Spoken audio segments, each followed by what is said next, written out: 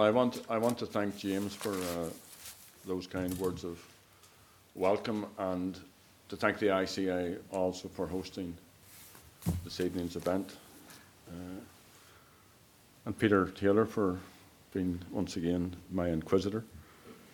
A couple of other people, if I may. Steve MacDonagh, who published this book, is here this evening, and Lisa Dewan has given up her birthday to be with us. She's been looking after us all day. And James Fisher, who's here from the Sinn Fein office in London, and Richard Macaulay, who's here anyway. So is anyone here from Ireland? Okay. So we're outnumbered again. Anyway, Gunuri and Taliv, Tama go han sasta ve livsha agus I can't we an your no agus we star Sinn Fein agus we an Iceland Sinn Fein agus ruddy ala Martian agus mar a dirt James you're a me Cricknaha Yanni Midge Desprocht. Sinn Fein was founded this month on the 28th of this month 100 years ago in Dublin in the Rotunda. If you're ever in Dublin, O'Connell Street, and you'll see the Parnell Monument, and behind it, I think it's now the Ambassador Cinema, is where Sinn Fein was founded. And it came together at a very difficult time in Ireland. Ireland was crippled. Ireland was devastated. What we watch when we see famine-stricken parts of the developing world was Ireland then. The population had been halved by An Gorta Mór, the Great Hunger. Millions had fled to here, to Scotland, to the USA, to Australia. Millions died in boreens and in little villages and in fever hospitals and quarantine camps. The Irish language was a mark of poverty. You came to London speaking Irish, what use was it to you?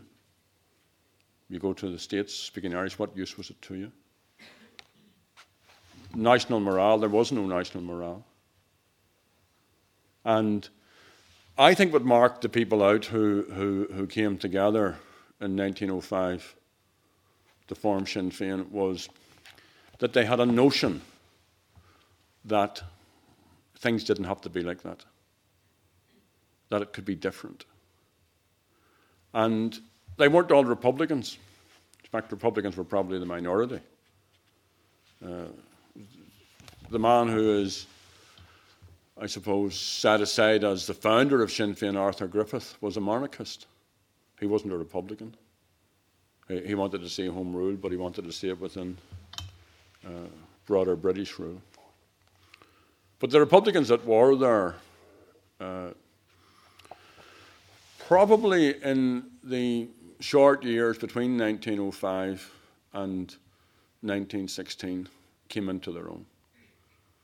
Some of them actually were home rulers. Padraig Pearse, one of the leaders of the 1916 Rising, at that point in his life was a home ruler.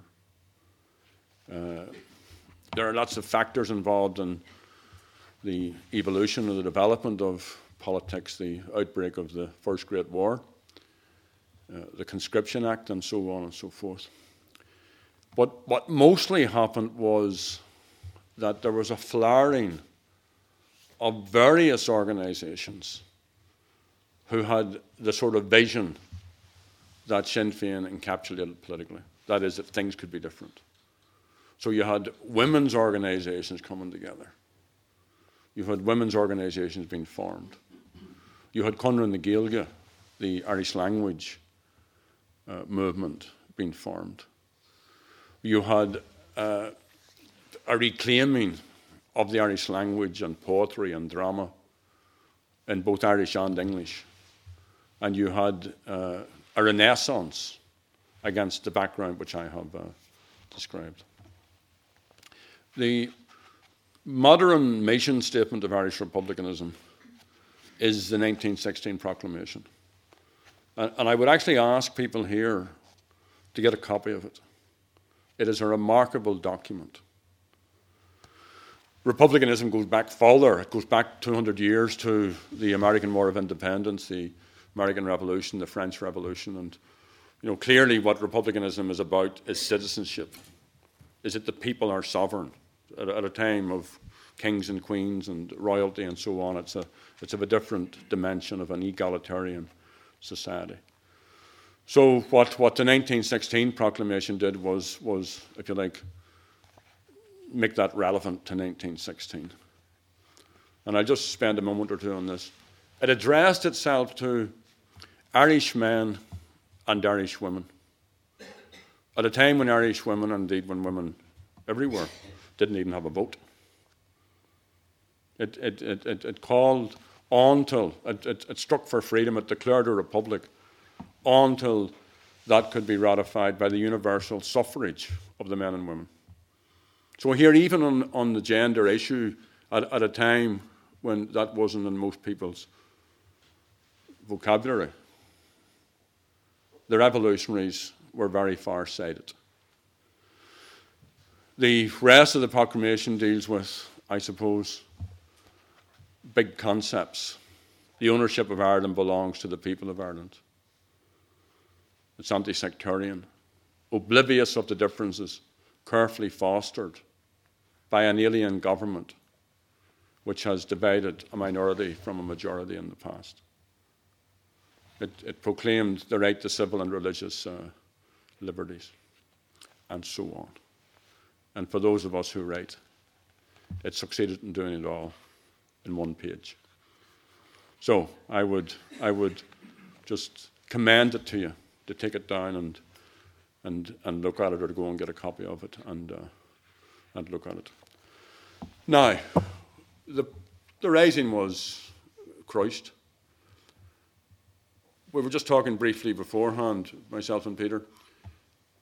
It became known as the Sinn Fein Rising, though it wasn't the Sinn Fein Rising. And the Republican proclamation was much, much, much more advanced than the concepts which underpinned the foundation of Sinn Fein 11 years previously. But I still think that Arthur Griffiths deserves credit for bringing about that remarkable gathering of people. And I suppose the core value of Sinn Féin, which was encapsulated by that broad movement, was the notion of self-reliance. In other words, that Ireland could sort out our own affairs. Ireland could have self-government, or Ireland could, I suppose, look after our own destiny. Now, with the suppression of the rising, the execution of the leaders, a number of things happened. And I think it tells a bit of the story. No one survived the rising at leadership level who had been involved in the teaching or the writings that underpinned the proclamation. Not one survived. So a woman called Maura Comerford, in her little book about all of this, looking at what happened to republicanism, said what I have just said, and pointed out that some of those who later came into the leadership were not Republicans, never had been Republicans, in the sense of the word and in the context of the proclamation.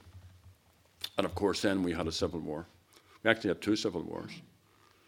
We had a civil war in the south, which was vicious and which is rarely taught. Is it taught in the school, Steve, in the south? No. Vicious civil war. And we had a civil war in the north. We had the partition of the island and all that has flowed from it since. So Sinn Féin has survived in various bits and pieces since. Other parties, most of the big parties in the south, take they are children of the Sinn Féin parent. Fianna Fáil was a a breakaway section. Fine Gael was the same. So, without being too pompous, it's my notional view that Irish republicanism is only relevant if it's relevant in our time. And this isn't 1905, and this isn't 1916. This is 2005. So Irish Republican has to be, while preserving its principles and its objectives, has to remodel itself and reshape itself to suit the Ireland of today. And what we're about, and I want to deal with this in two slices. In the first case, we're about building political strength. We leave aside 30 years of conflict. I'm sure we'll return to that later. We're about building political strength for the Republican position, for the Republican vision. And we're about building a political party, which is very difficult to do. It's very difficult to do to actually build a party, an ideological party, and to build support for it, and to structure it, and to get the training and the organisation and the publicity and the education and all that goes with it, party discipline, all of those different aspects. So we're about doing that. And we're, of course, about a united Ireland. But we're about change now. And what I try to spell out in this book is we don't have to wait. We don't have to wait for a united Ireland, for people to have equality. In the southern part of the island, there is the largest exchequer surplus consistently in the history of the state. And yet we have decrepit hospitals, a two-tier health system, educational infrastructure and buildings, which is just not up to today's needs, never was up to modern needs, and various other big dimensions of inequality, in that the southern state, outside of the USA, has the widest gap between rich and poor of any industrialised state in the western part of the world. So we're about trying to bring about change now. And we're about, as we develop our political strength through campaigning and through electoralism and so on, we are about trying to build in the north, more or less, with a different political reality, in the same stream. And we're about trying to build so that when we get a united Ireland, that we can have the possibility of a Sinn Fein government. That through this phase of struggle, Sinn Fein activists, learning the ropes, learning from their own life experience, building the party, can have the possibility to be a different Sinn Fein, and indeed it may be a different united Ireland from the kind that people traditionally may have imagined would emerge. So they're what we're at as a party. At the same time, we negotiate with at least three governments: the British, the Irish governments, and occasionally the US government, and the other political parties on the island of Ireland. And particularly, we have a huge challenge in terms of the unionist section of our people. So I would summarise, and this is the second stream of what we're at, leaving aside the whole need to build a political party which can do what I have just outlined. The three big tasks that we have are to bed down the peace process, to cover fast in it, to give people a sense that there can be stability and an absence of violence. And I think we've seen remarkable progress in that regard over the last number of months. The next big task is to hold the two governments to their obligations so that we see the delivery, the rollout of the Good Friday Agreement. And then the third big task in that new dispensation is to move forward into a united Ireland. And arguably, the need through all of that, in terms of getting confidence about the peace process, getting the Good Friday Agreement rolled out, and moving towards a united Ireland, the biggest challenge is the engagement with unionism. And I think that more and more that Republicans have to open ourselves up to the notion of proactively listening to unionism. I think it's easy because, with respect, unionists do behave at times in a very irrational way, a very illogical way. And it's easy to be dismissive or annoyed or scared or just puzzled. But I think we have to try and figure out exactly why they behave in this way, and without patronising anyone, trying to just get our heads around all of that. So I think it's necessary to think big thoughts. If I say to an Irish audience, can you imagine Ian Paisley being in government with Sinn Fein?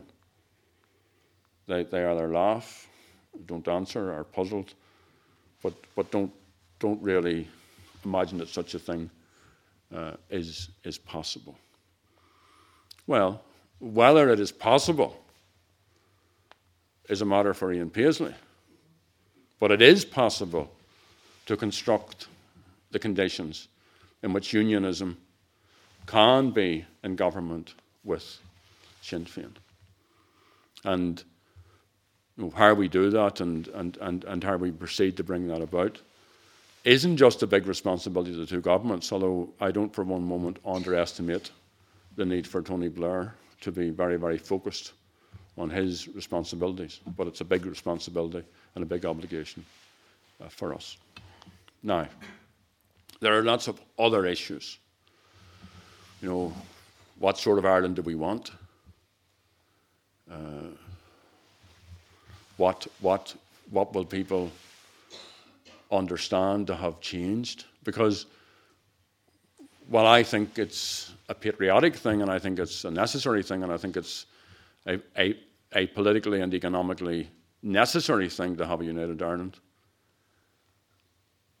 and I would be and will be really pleased when we get it.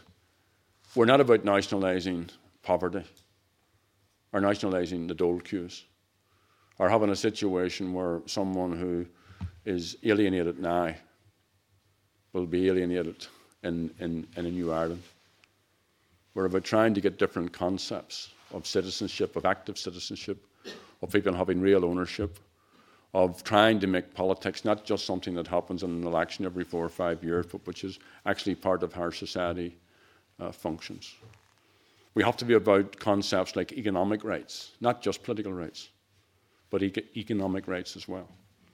We have to be about trying to be as inclusive as possible of an island which is only 5.5 million people, trying to shape out society in a way that as many of those people as can feel actively part of that society, whether they have disabilities, whatever their gender, whatever their social background. And as Ireland changes, as more and more people come to Ireland from different parts of the world, we have to have a multicultural Ireland as well.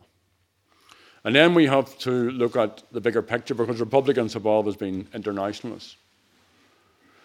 And I'm very taken, and I think it has put a lot of our situation into context, that even in the short time that I'll talk here, or that Peter and we will engage here, that perhaps about 1,000 babies will have died from preventable diseases. A baby has just died. 1 every 3 seconds in the developing world from preventable diseases. 50 cents straightens it out.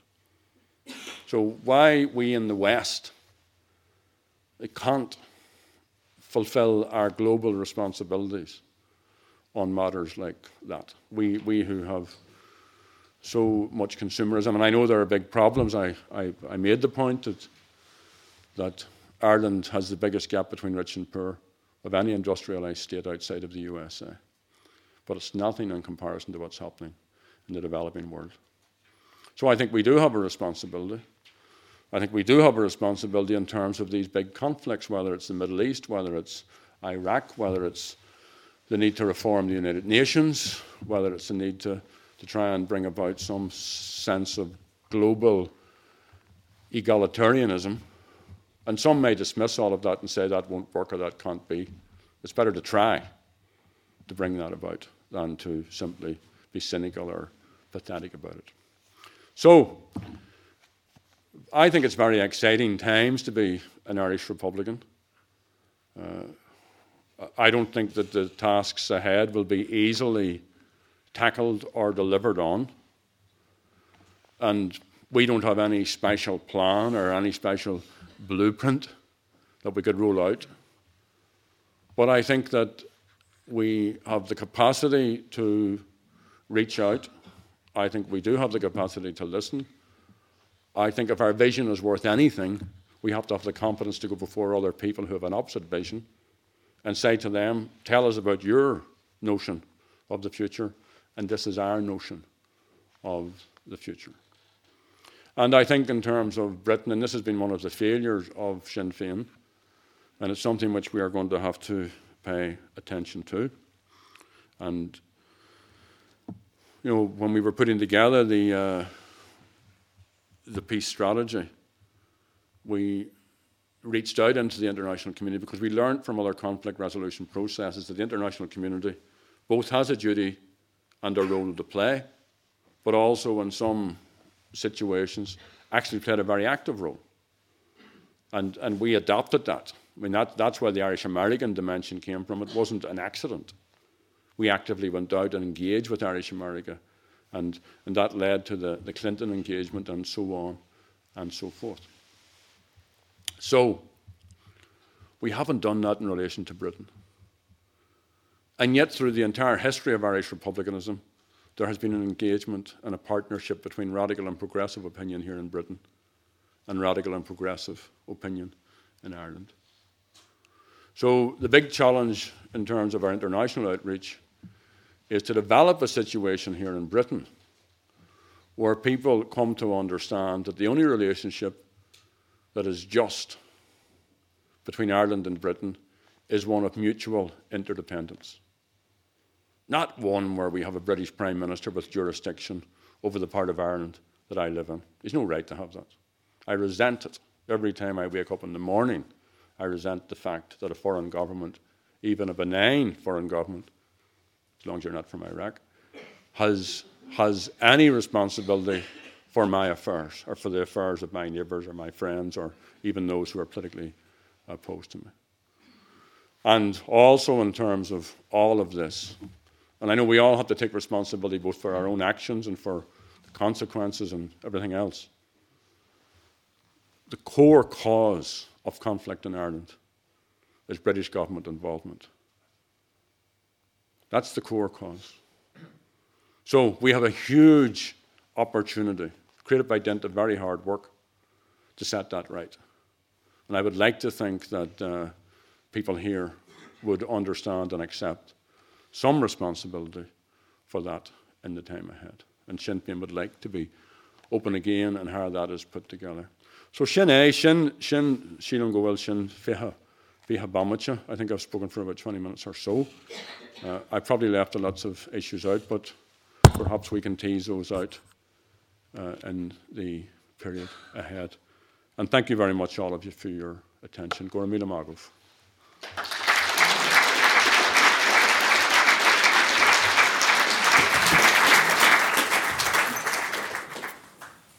Thank you, Gerry. Can I read a quote to you? I see you're drinking orange juice. Is there anything politically? No. I think it's yellow, actually. Put a quote to you. When the internment camps opened their doors, the movement was at once supplied with leaders who knew each other's minds, who knew what they wanted to do and how they meant to do it. The men who came out took control and set about organising the vague Sinn Féin feelings of the country into a real and vital public organisation. The whole movement was coordinated and tightened. Any idea where that comes from? No. comes from this remarkable book, which I pulled down from my shelves this morning, called The Victory of Sinn Fein by P.S. O'Hegarty, written in 1924.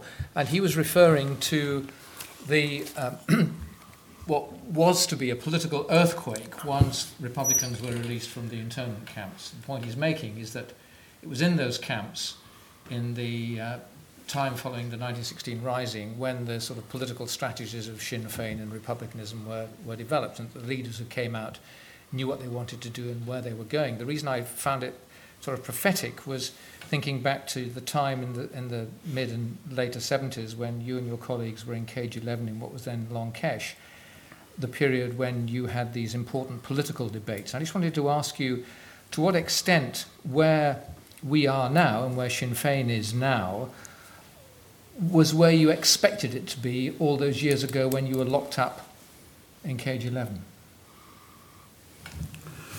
Well, I had a hope that we would be further than we are at the moment, but certainly, as a general answer to your question, the answer is yes. Is that when the seeds of the peace strategy were really sown all those years ago? Did you really foresee it going down this kind of road? Well, I remember writing a small pamphlet at the time, and it was written after a particular incident in which an IRA volunteer called Donnie Lennon, who actually had been in Cage 11 at the same time as me, and was released, and he and someone else, another, I can't remember the name of the person, but they were travelling in a car. They were obviously under British Army surveillance. They had a weapon in the car, although it was disarmed. And the British Army opened fire and killed Donnie Lennon. The car he was driving careered into the Maguire family. The children were killed. And the peace movement came out of that. And I wrote this pamphlet called Peace in Ireland. And it was my first attempt. I was actually provoked by the unfairness of this incident, especially for the Maguire family, for the children. I mean, the family was totally devastated by what occurred. And I tried to deal with some of the questions about, it was only a short pamphlet, the questions of what is peace and how do you get peace and so on. Now, I don't want to be giving yourself or the audience the impression that, that I'm this great mastermind who had all of these big ideas way back then. I mean, Republicans have always been essentially been about peace. Have always essentially been about, not Pax Britannica, but about peace with justice. It was one of the slogans that came out of the very, very early 70s. So the big acceleration in the growth of all of that wasn't so much, I suppose, some of us coming out of the internment camp, unlike that earlier period, but the hunger strikes of 1980 and 1981. Just before you go on to that, what strikes me is that the way that Republicans were thinking, as it appeared to me and my colleagues in the mid and late 70s, was to carry on prosecuting what Republicans, the IRA, called the long war. The question really is, at that particular stage, did you envisage the long war being fought in two phases? The military phase, the military campaign, the military struggle, as you would call it, which at some stage would cease when it had achieved what was perceived to be its objectives, and then taking over with what, again, you would call the political struggle, with Sinn Fein taking the lead. I mean, it's very easy to use hindsight when one is examining these historical movements and moments, but because you were involved in both of them, was it perceived as such at the time? Did you see a point at which the military campaign would be superseded by the political, as you say, struggle, which is the phase that we're clearly in now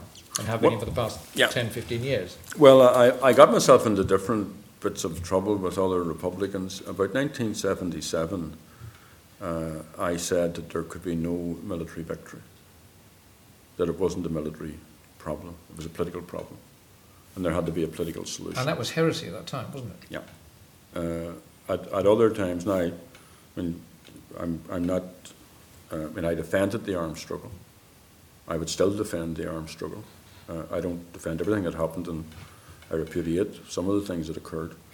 So I don't want to be given the impression that I'm revising history in any of this. But it was clear, and any thinking Republican would tell you, that there had to be negotiations. IRA Republicans, I suppose, felt that they were the soldiers, and they would fight to the point where there would then be talks. I had a slightly different view in that I didn't think that that would work, and I didn't believe unless you politically organised that you could hope to deliver on the type of goal that republicanism was about. And you see, what changed was, not least because of the history of republicanism through part of the middle of the last century, the physical force tendency was always in the ascendancy. And you know, I say that very conscious that it was the English government which brought the gun into Irish politics. Wasn't the IRA. But the military tendency was always the one that was more or less in charge. So the reason why my remarks were seen as heresy was for that reason. But you know, you don't go through a struggle, you don't go through jail terms, you don't go through funerals, you don't go through either taking life or having the life of your friends taken if you're an IRA volunteer or a Republican sympathiser or a Republican activist without thinking some of these issues through. And it was quite clear that there had to be a political movement, organisation, party, whatever you may call it. And I mean, some of the things that I was involved in were almost common sense decisions. For example, when I became the president of Sinn Fein, and I was, contrary to what is written about it, I mean, I wasn't up for the job. I did it through a sense of duty and didn't think I was a suitable person to do it. But then that meant I was faced with the responsibility to look at the issue of abstentionism. Once you look at the issue of abstentionism, you have to realise that it's a block to building political strength. And therefore you have to then start going about changing it. Which is why, of course, there was the split in 1986. Yeah. But just if I can just pick up the point about which was who was the lead agency in the Republican movement through that period in the 70s, when it was clearly, as you say, the IRA was, if you forgive the expression, was calling the shots. The IRA traditionally regarded itself and saw as its justification the fact that it was the, quotes, legitimate government of the Irish Republic after the first Dáil era in 1918. Interestingly, in your book, you say, "I do not believe that the Army Council is the government of Ireland." Does the Army Council still believe it? You'd have to ask the Army Council. Well, you talk to them you talk to them more than I do. Every interview we do comes to this point. No, I'm not asking you. No, but you talk to the Army Council. You know their thinking. Well, do they still regard themselves as the legitimate government of Ireland? Well, I think there are two, without trying to even put words in the mouths of the Army Council, I think there are two issues here. You know, it's like the infallibility of the Pope. You know, you can trace a theological lineage and prove a point if you want, or you can accept the fact that the Army Council patently is not the government of Ireland, even though it may be able to trace lineage right back to whenever it wants. So I think it's a moot point. It patently isn't the government of Ireland. In fact, for what it's worth, we don't have a government of Ireland. We have a government in a part of the island of Ireland, the Republic or the South or the Free State, depending on your disposition, which is a sovereign government, and no matter about its roots at the time of the treaty and the Civil War, has built upon all of that and has to be recognised as a legitimate government with legitimate institutions and agencies and so on. That isn't to say that you have to be uncritical of those agencies or institutions, and what Sinn Féin wants to do, and indeed what the theory and the political objectives and policy demands of all of the parties in the southern institutions are about, is about bringing about a united Ireland to actually change and to get rid of partition. You go on to write in the book, Sinn Féin will be in government in the north in the time ahead, but we will only consider government in the south if that advances the process of change and the struggle for equality. Neither could we proceed without a real strategy for Irish unity. It's page 14 if you want to check your books. But the problem is that although clearly your aim is to win as many seats in Dáil Éireann as possible, and you make it clear that you're only interested in going into a coalition government on certain circumstances, the Taoiseach Bertie Ahern recently made it absolutely clear that he wasn't in the business of sharing power in any coalition government with Sinn Féin. He wasn't even in the business of being in a minority government supported by Sinn Féin. In other words, there appears to be this may be political rhetoric anyway, and things change. The IRA was never going to decommission. But isn't that a problem that you face? If the aim ultimately is to be the majority nationalist Republican Party in the south and in the north, and get into government in the south and government in the north, which is steps on the road to United Ireland, isn't one of the blocks the fact that the Taoiseach, Fianna Fáil, doesn't want to know about it? Well, I'm not so sure about that. That's what he said. I know that. That's why I'm not so sure about it. You're not saying you don't trust politicians, eh? No. I just don't trust politicians in the run into elections, because they'll say whatever they feel is necessary. But, I mean, you're actually asking the wrong question. The question isn't whether Fianna Fáil would be in government with Sinn Féin. The question is whether Sinn Féin would be in government with Fianna Fáil. And that's the right question. Well, that only depends on Sinn Féin gaining sufficient support and seats to be in that position. No, it depends on that, of course, and we shouldn't take that for granted. There's a lot written about, how well Sinn Féin is going to do, but I don't think we should take the voters for granted. We don't have a mandate. Well, we do have a bigger mandate than the PDs who are in government, and interestingly enough sought a mandate. For those of you who don't know this, the coalition government in the south is made up of the PDs, Progressive Democrats and Fianna Fáil. And the Progressive Democrats sought a mandate on the basis that Fianna Fáil was dishonest and couldn't be trusted, and that they wanted to put into government to keep Fianna Fáil honest. So Bertie went into government with them, which says a lot about that. But anyway, the real point is this. Sinn Féin will only look at the issue of coalition in the context that I outlined. And I'm not interested in being in government for the sake of being in government. And I would like to think that the judgment of Sinn Féin's successes, if you want to look 10 years up the road and come back to tonight, will not be how many seats we've won or how many votes we get or were we not in government. It will be measured in what changes of a positive kind we have brought about.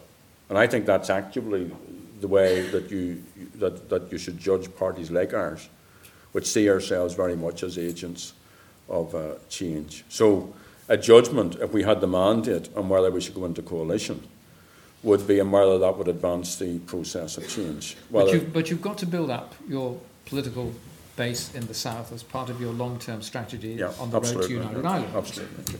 And it seems to me that not the only reason, but one of the reasons why the IRA made its historic decision to do what it did in July was because the IRA recognised, and you and Martin McGuinness and others helped persuade them, that Sinn Féin could not realistically expect to expand its base beyond its core support in the south as long as Sinn Féin was perceived by many of the electorate to have its own standing army. So the act of decommissioning and the effective disbandment of the IRA, and that's something we can talk about in a minute, was a prerequisite, part of the strategy of building the critical support in the south.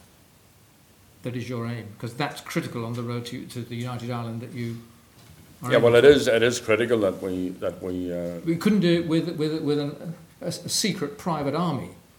Well, that was perceived. Well, let me sort of reverse out of that question and come back into it again. The big problem, and I appealed to the IRA in April, the big problem, as far as I could see, was that eventually the peace process was going to go down the tubes. That was the big problem. from the Republican point of view and from the IRA point of view, no matter what anybody else wants to think, they were in the 10th or 11th year of cessations. The unionist paramilitaries were still killing people. There were attacks, even last July, August, attacks in Catholic churches, schools, homes were firebombed and so on. There were blast bomb attacks.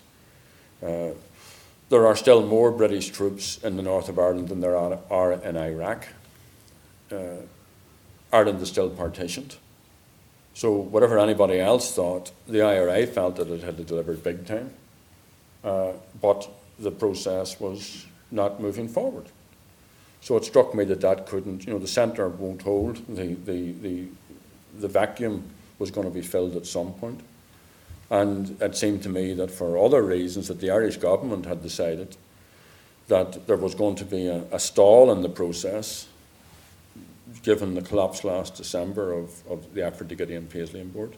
And it could, with some abandon, attack Sinn Fein, and all of that was poisoning the atmosphere even more. So the first motivation was to leapfrog over all that and to remove the IRA in the first instance as an excuse for those who didn't want the process to develop.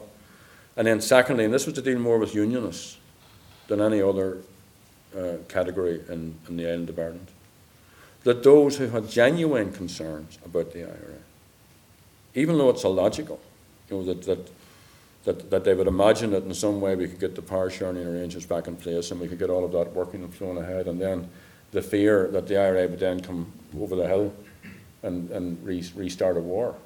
It was just absurd, but still some people have that fear, so that had to be removed as well. The business of building political strength in the south, or building right across the island, is going to be slower, as we have seen, than simply removing the IRA from the equation. It has to be about what I was saying in my remarks, about actually building a political party. And but you couldn't do that with the IRA in place. I'm not disputing that part of your thesis. I'm simply saying it was wider than that, and the concerns were more about the future of the peace process. You see, people with IRA records have been elected in the south. Martin Ferris was a convicted gun runner. His election took place against the most vicious campaign of vilification against him. The whole election was focused. He topped the poll.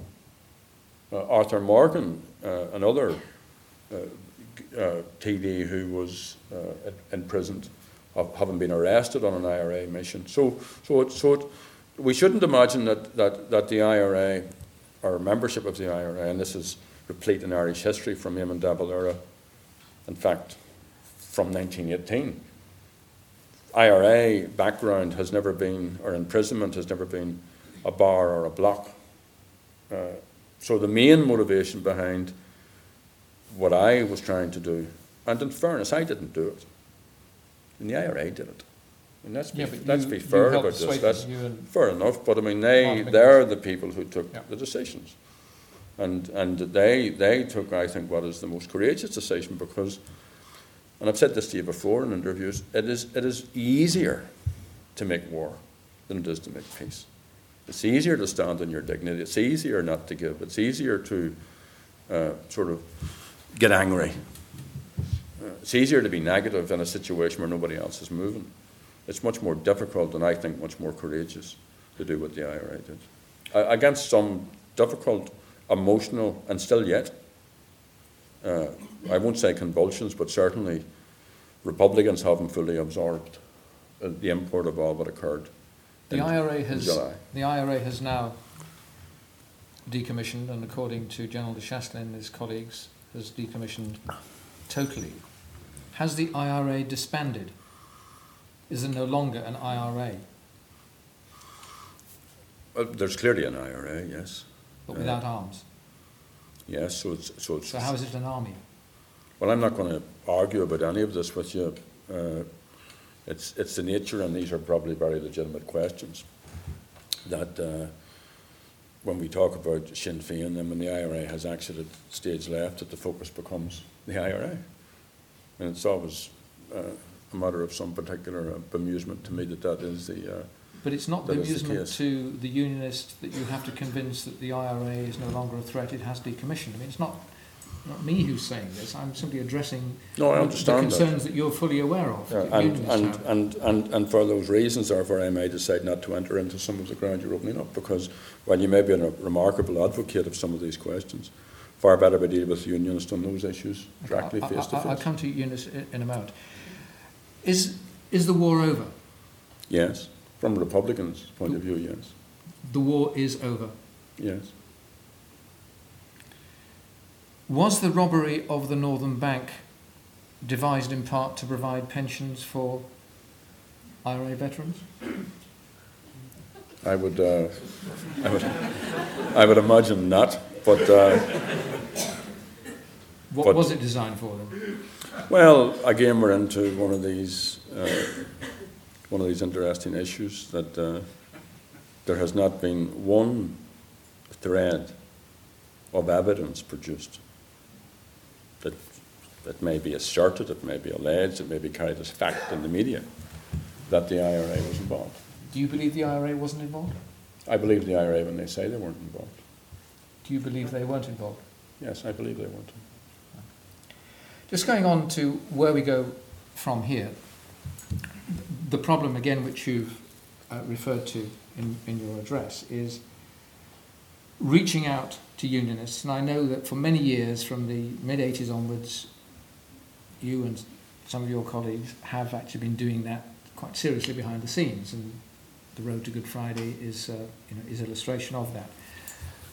But now you're at the critical stage where, having persuaded David Trimble to share power with Sinn Fein, that many of us thought would never happen, you've now somehow got to convince Dr. Ian Paisley and the DUP to do exactly the same.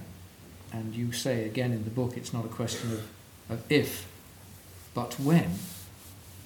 How do you seriously believe Dr. Paisley, given what we all know about Dr. Paisley and his views, which have been consistent over 30, 40 years, what makes you believe that in the end he will sit down with Sinn Fein in government and, as you say again in the book, accept Sinn Fein, a Sinn Fein member, probably Martin McGuinness, as second minister? Why do you think that really is going to happen? Because he knows in his heart he wouldn't get a better second minister. But what does he know in his head? Well, why do you think he's going to do it? Well, first of all, I don't know if he will, and some days I think he might, and some days I think he never will. Has he spoken to you yet? No. Have you spoken to him? Yes, yeah, and I made it a point as best I could when the assembly was up and running to be there when he was speaking and to listen to what he had to say. I also had an amusing engagement with him. I was coming out of the lift in the BBC, and he was waiting to get into the lift, and he refused to get in while I was there. And for one mad and sane moment, I thought, when I came out, if I could run up to the next flight of stairs, then I could keep him going up and down for a long time. But you see, if you examine it all, the vision that Ian Paisley outlined in the 1960s of a Protestant parliament for a Protestant people can't happen. Everybody knows that. I don't think he's any longer advocating that. I'm not saying he is, but I'm just stating factually it can't happen. The part that he has played in and I understand the need to be constructive and positive, and I think the Paisley deal is the best deal.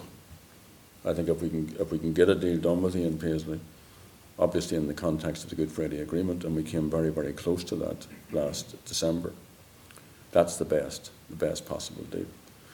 But I'm also mindful. I mean, I came into politics. I was going to school in 1964 when Ian Paisley threatened to come into the street which I had to travel along to remove the Irish flag from the Sinn Féin election rooms.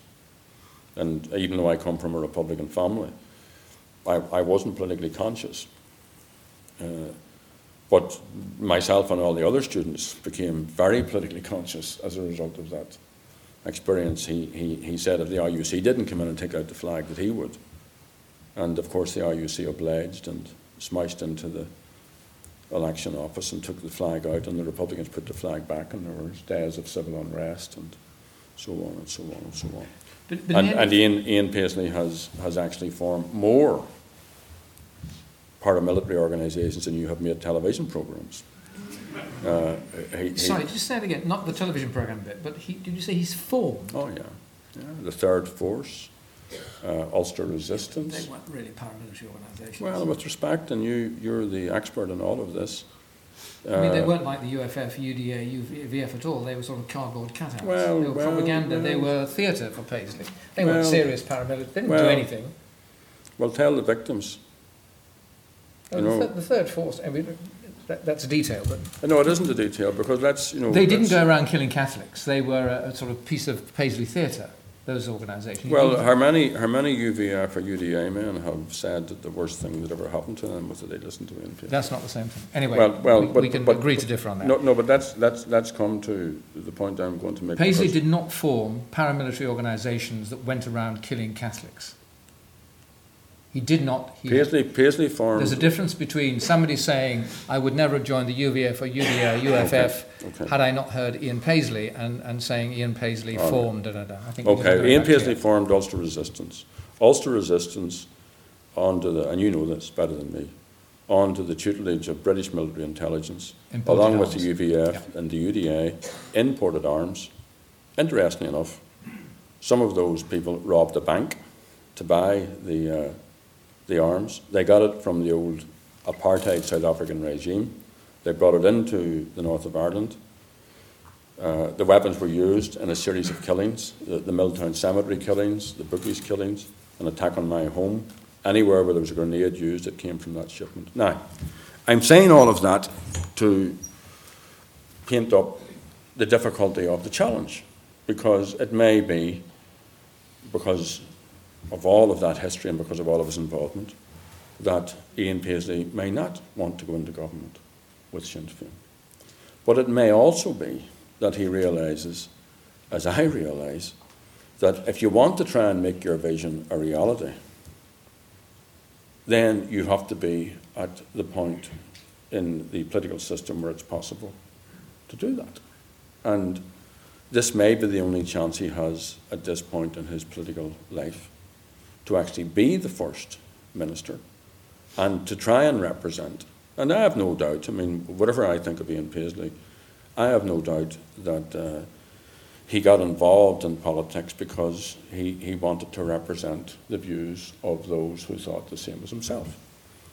So for all of my opposition to Ian Paisley and for all of his record of involvement in the conflict, he would do a far better job of representing people in the north of Ireland than any British minister, because a British minister cannot represent the people from the north of Ireland as well as someone who was elected by those people. Ian Paisley would no doubt agree with that, but it seems to me that what it all comes down to is a matter of trust. Now, you have strong views, and I've no doubt all of your colleagues have very equally strong views about Ian Paisley because of his history and the way that you perceive him and what you regard as the damage he's done to your colleagues, your comrades and your community. But nevertheless, you are prepared to trust him. You are prepared to go into government with him. Yep. The question is Ian Paisley and the DUP prepared also to do the same? And it comes down to a matter of trust. Right?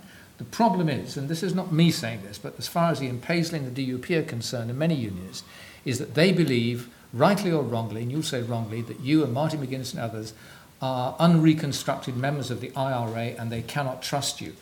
You somehow got to persuade them. You'll say that's irrelevant, but it's what's in their minds that you've got to change. And how do you go about doing that? Clearly, decommissioning was a huge, huge step forward. And interestingly, Ian Paisley has not ruled out what we're talking about. I mean, he hasn't rubbished it as such. That's right. Well, how do you persuade Ian Paisley, the DUP? This issue comes up all the time, this issue of trust. And I have to say, and because a lot of journalists say to me, they don't trust you. The Tories don't trust Labour. A lot of people here don't trust. Yeah, but Labour didn't have a private army. Hold on, they did. It's called the British Army, and it's in Ireland at the moment.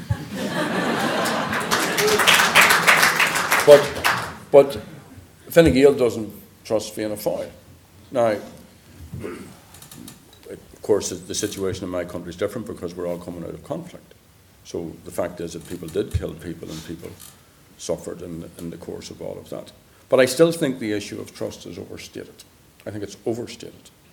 I think that,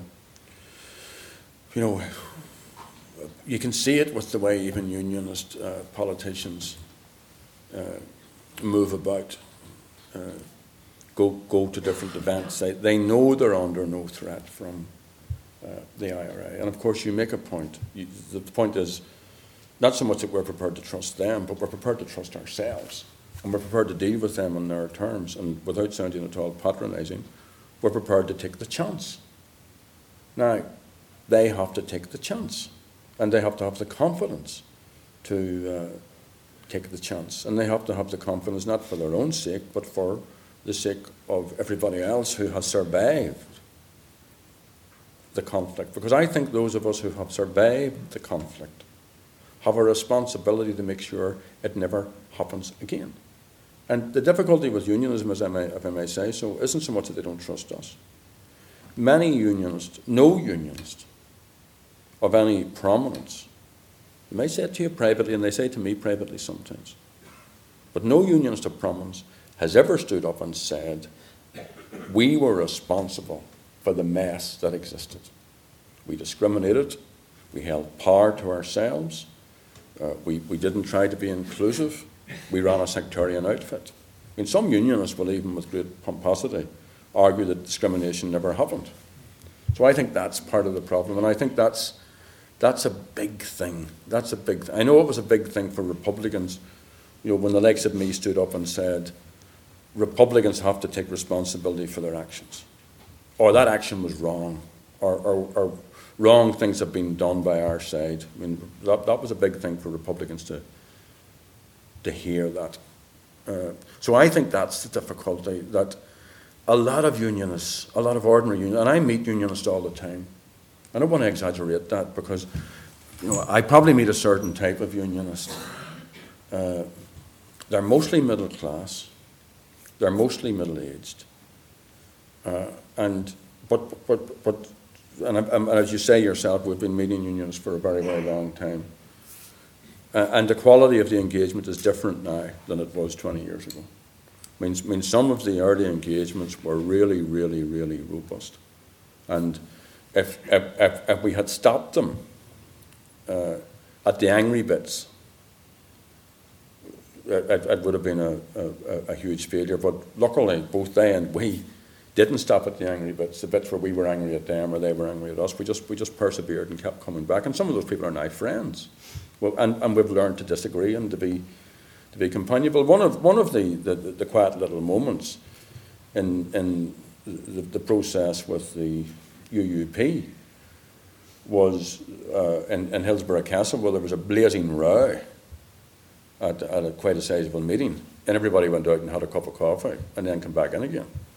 And for me, that's a very natural, normal thing, but for me that was one of the defining moments in the peace process. What, they came back in again? Everybody came back in again and started the row again.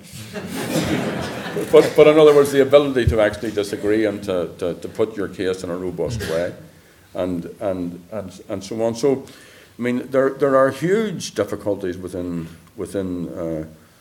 unionism, which have got to do with the defensive nature of that particular political position, which have got to do with insecurities, which have got to do with the relationship with the rest of us, which have got to do with lots of issues, which we have yet to learn. We have yet to, if I may say so, to get our heads around it, and we will only be able to get our heads around it when unionists feel empowered to come along and tell us. And And screaming at us or refusing to talk to us or insulting us hasn't made us go away. You know, I mean Ian Paisley says 5 elections ago that, and he appears with a sledgehammer. You may call it Paisley theatre. He appears at a press conference with a sledgehammer to smash Sinn Fein. Failed miserably. Sinn Féin's now the largest pro-agreement party in the north of Ireland. So I'm sure there are people in there who are figuring all of this out. And the UUP took the decisions it took pragmatically because some people there figured out a couple of things. They couldn't stay outside the tent. Their boycott of the Anglo-Irish agreement and all of the British government and the Irish government, that wasn't working.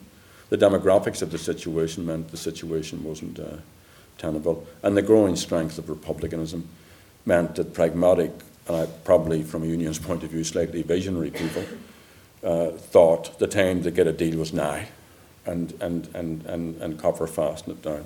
The other type of unionists that I meet are working class unionists who don't have the luxury of the shipyard or the patronage that went with it when those were the main industries, who can't look at the South as a crippled, impoverished, priest-ridden statelet. The Celtic Tiger has changed all of that, and who wonder about the value of the union at this point in their lives. And you know, my constituency includes the Shankill, a once proud, loyalist working class area, which now has the lowest attainment levels in education. And I think that's a disgrace. Gerry, I'm going to interrupt you, forgive me, because I just want to ask you, my time's running out and the audience have got lots of things I'm sure they want to ask you. I just wanted to ask you a couple of things about Al-Qaeda. Do you regard Al-Qaeda as a terrorist organisation? Yes. Well, I don't know if they are an organisation. I mean... Well, do you regard 9/11, the attacks on New York and Washington, as terrorist attacks? Yes. Do you regard the attacks of the 7th of July in London this year by 4 suicide bombers, British-born, as terrorist attacks? Yes. Why? Because by definition, and governments commit acts of terrorism as well. By definition, terrorism is violence against the civilian population, by definition. And that's what those attacks... But the IRA have used violence against the civilian population. I know the argument would be that civilians are the inevitable casualties of war, but people looking outside of this discussion would say, yes, but the IRA, because people don't always make the distinction, has also killed lots of civilians. So what's the difference? Well, again, you know, this is an issue. One person's terrorist is another person's freedom fighter. Whatever we think of Al-Qaeda, and I'm not, to be honest, well enough versed on it. And I don't know if there is one organisation called Al-Qaeda. I'm not sure what their aims are. I don't know if they have a political platform or a series of political objectives. They clearly are not a national liberation struggle. So we could also argue about what is a terrorist attack and what isn't a terrorist attack. I think it would be more thoughtful, to be honest, to wonder what caused young British people to become so-called suicide bombers. In the same way as we address the question, colleagues address the question over the years, why did young men and young women from West Belfast, from your constituency,